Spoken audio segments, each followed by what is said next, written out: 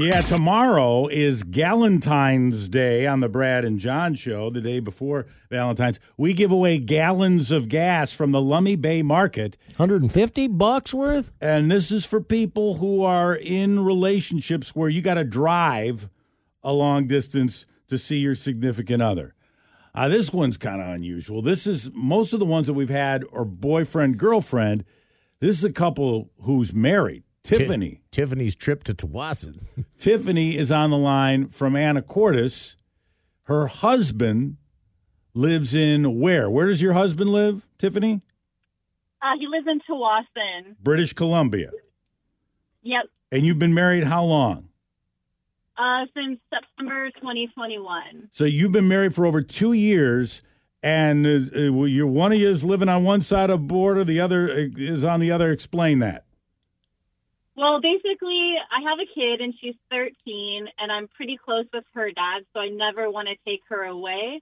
So him and I are going to do this commute until she's 18, so she can still be involved with her dad, and I'm not affecting their life. And we're just going to keep commuting until she's 18. Wow, that's impressive. How often do you see each other, you and your husband? I have my own business, so I pop up there Tuesday night through Monday morning. I'm just driving home from his house right now. And then I work all week when I have my daughter, and then he comes down on the weekends when I have my daughter, if that makes sense. Oh, wait, did you say you're there Tuesday night through Monday morning? Yeah, because I have my own business and I have some employees, so I've been really blessed so I can go spend more time with him. And then on the weeks when I have my daughter in Anacortes. Oh, I see. Okay. I got you. Got it. Okay. And Yeah. And Tiffany, if I understand right, you met each other in 2020 in the middle of the pandemic and all that? Yeah, we did. We actually pinged on Tinder. Since Tsawwassen by water is not very far away, so we were in each other's radius for Tinder. And we started dating at the Peace Arch Park. We'd meet there and have picnics and bring a tent for adult time. And then Bring a tent Whoa, for adult wow. time. Tiffany's tent. Wow. Have So, tent, like, we'll travel. how adult did it get there in the tent? As adult as you want it Is this to. like is this like the blue tent at the NFL games that they just kind of pop up and then we don't know what's going on in there? Exactly. It ain't a see-through Wow, tent. how about that? You guys- The windows you guys have aren't no idea. unzipped. There were so many tents there. It was crazy. And Really? We're like, all right, cool. And we'd spend the whole day on Saturdays together and bring food and hang out. Because it was like, I called it like the Switzerland for us because it was like a neutral ground. Yes. And then when the border finally opened, I would swing up to his house. And then finally he could come down here. So then we started making the commute and adjusting our work. So how schedules. do The they? first time not in a tent. That would have been. I want to get back to the tent thing. Is that being?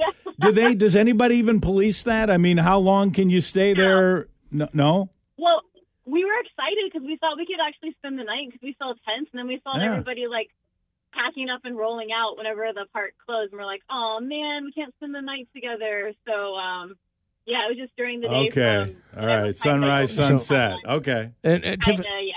Tiffany and Anacortes, your husband in Tsawwassen, and how many miles is that? I'm sure you've clocked that several times driving back and forth. Oh my gosh, I know hours. It takes me with the border about 2 hours, depending on traffic. But sometimes it can be more. But I'm lucky. I leave kind of later in the afternoon, early evening Tuesdays, and I travel through the border around 5 a.m. on Mondays. So. And you always try to fill up on our side of the border. Oh, dude, I totally go to the gas station you guys are talking about. It's the cheapest for sure. Yeah. The Lummi Market. The Lummi Island. Yep. Oh yeah, and he fills up there, and he actually goes to Point Roberts during the week to fill up because it's so expensive in Canada. Yeah. All right. Well, we'll put you in the running here. I think there's another one or two where we have boyfriend girlfriend on either side of the border, but I think this is our first one where we got a married couple there. But we got you in the running for tomorrow for Gallontines Day. Okay. Awesome. Thank you, guys. I appreciate you. Thank you for your story. I did not know that. I didn't know that was going on with the tents there. That's. I mean, I I imagine there's probably some etiquette about like trying to be somewhat quiet or like, like keep it. Tent spacing, too. Tent spacing, man, or what have you. You don't need to, your tent doesn't have to be, move your tent down a little bit. And, and then there's always that after thing where how do I say this? After it's all over, you have to kind of like take care of things, I mean, that must be a weird walk from the tent to the bathroom or whatever, There's a body of water nearby. Everybody's doing that walk. Brad and John, Classic Rock 92.9 KISM.